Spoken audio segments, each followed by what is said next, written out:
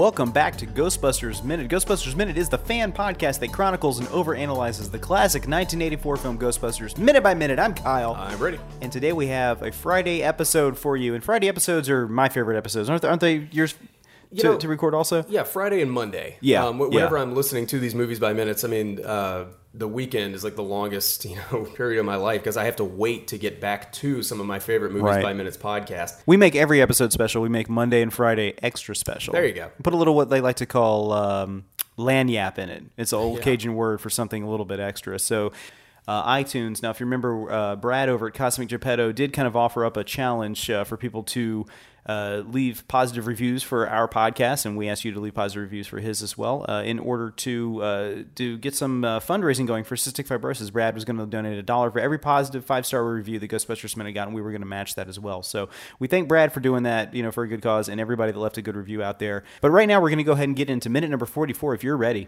Let's do it.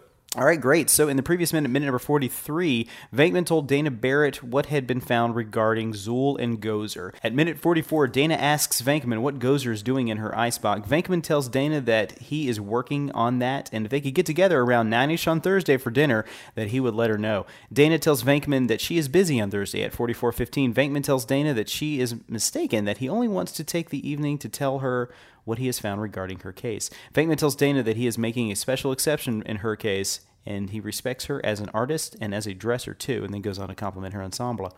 At 48:28, Dana agrees to meet with Venkman on Thursday. Venkman tells Dana that he will bring the Roylance Guide, and they will eat and read. At 44:40, Dana walks off with her violinist friend, who is staring Peter Venkman down from the fountain. At 44:45, the violinist asks Dana who Venkman is. She responds that he's just a friend. At 44:50, Venkman yells at Dana that he's looking forward to seeing her on Thursday, and tells the violinist that he is sorry he didn't get to meet him, and that he is glad he's feeling much better.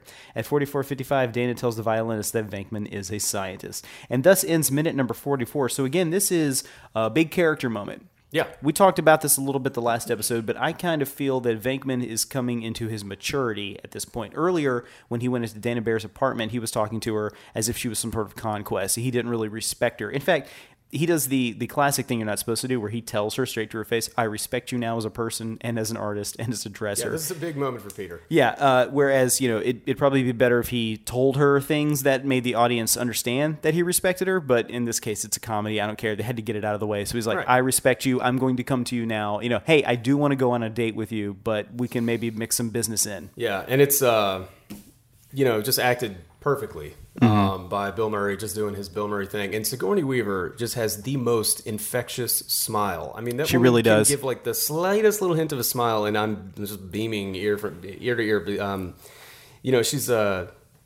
She's just so believable as an actor. She has one of those smiles that I kind of had trouble reading in facial expressions sometimes, where I don't know when she's smiling if I've done something right or if I'm in a lot of trouble. Because her next response can either be something very complimentary or she can just like tear you down. I'm waiting for Ellen Ripley just to like say something to me and like, oh God, this is it. She's going to throw me out of an airlock, isn't she? Yeah, she really does bring so much to this movie. Yeah. And it was funny that she kind of pursued the movie. From what I understand, it wasn't like, we're going to go out and get Sigourney Weaver. She actually came to them and said, I really want to do something that's not as dark as I've been doing over the last few years. And I also just want to, be involved with this crew and this cast and everything. And she rounds out the cast perfectly. She doesn't do her comedic acting just yet. I think she really kind of shows her comedic chops later when she's possessed by Zuul. Which is funny. Yeah, and she's kind of like writhing around and acting sexual and stuff like that. But up until this point, she's had this air of sophistication about the movie. Yeah, she's...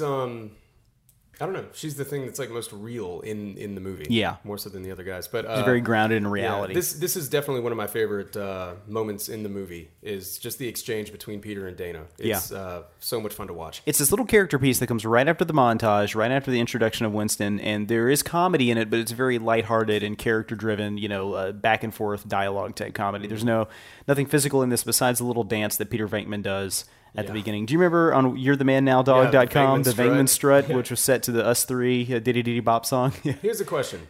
So he's wearing his jumpsuit, but he's also wearing like an orange button-down shirt over it with elbow orange pads. jacket, yeah. And a few Halloweens ago, that was going to be my Halloween costume, the Ghostbusters jumpsuit with the orange shirt over it, and just to see if anybody got it. Well, you know what's weird about that orange jacket that I noticed? It has elbow pads. Is that a jacket, like a windbreaker, or is that a shirt? See, I don't know, because it has the elbow pads that a professor at a university would have, where they have the leather pads on like a tweed jacket or something like that.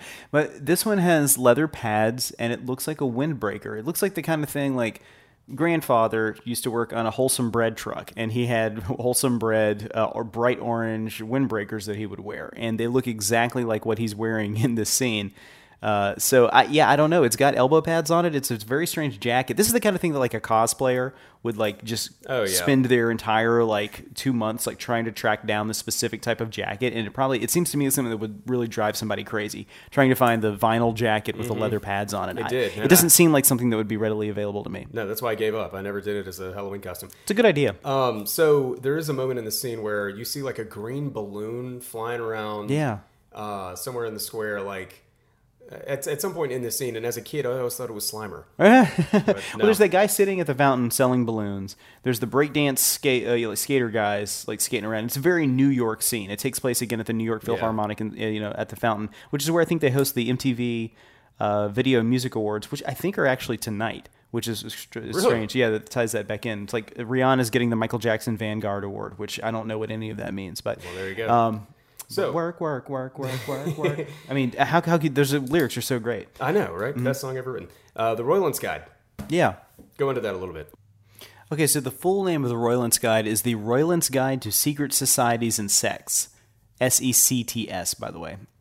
It's also known as the Roylance Guide. It's a book that appears to focus primarily on human-led groups that worship supernatural entities. So that would be probably the best book for Peter to bring over and study if they were trying to look up, who the cult of Gozer was at that point. So it's such a, I don't know, classic just Peter Venkman scene, because he's just doing everything that character's all about. And finally, as Dana and the violinist are walking away, Peter can't help. He's just got to, make that one little last, jab at somebody for the sake of doing it. And he starts, calling out like loud enough for the guy to hear, okay, well, I'll see you Thursday. Basically, we have a date Thursday, guy. Yeah. And you don't.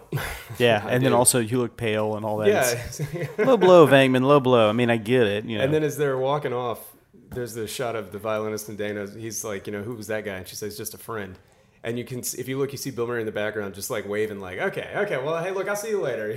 And her actual last line is she says, well, he's a scientist, which is a funny way to put it, because he's showing no science. Yeah, exactly. I guess she couldn't really say, like, he's a Ghostbuster. So, well, do you have any more notes for minute number 44? No, that's it for me. All right. Well, folks, thank you so much for listening. Have a fantastic weekend. I'm Kyle. I'm Britt. And we are here to remind you that death is but a door, time a window. We'll be back. Have a great weekend, everyone.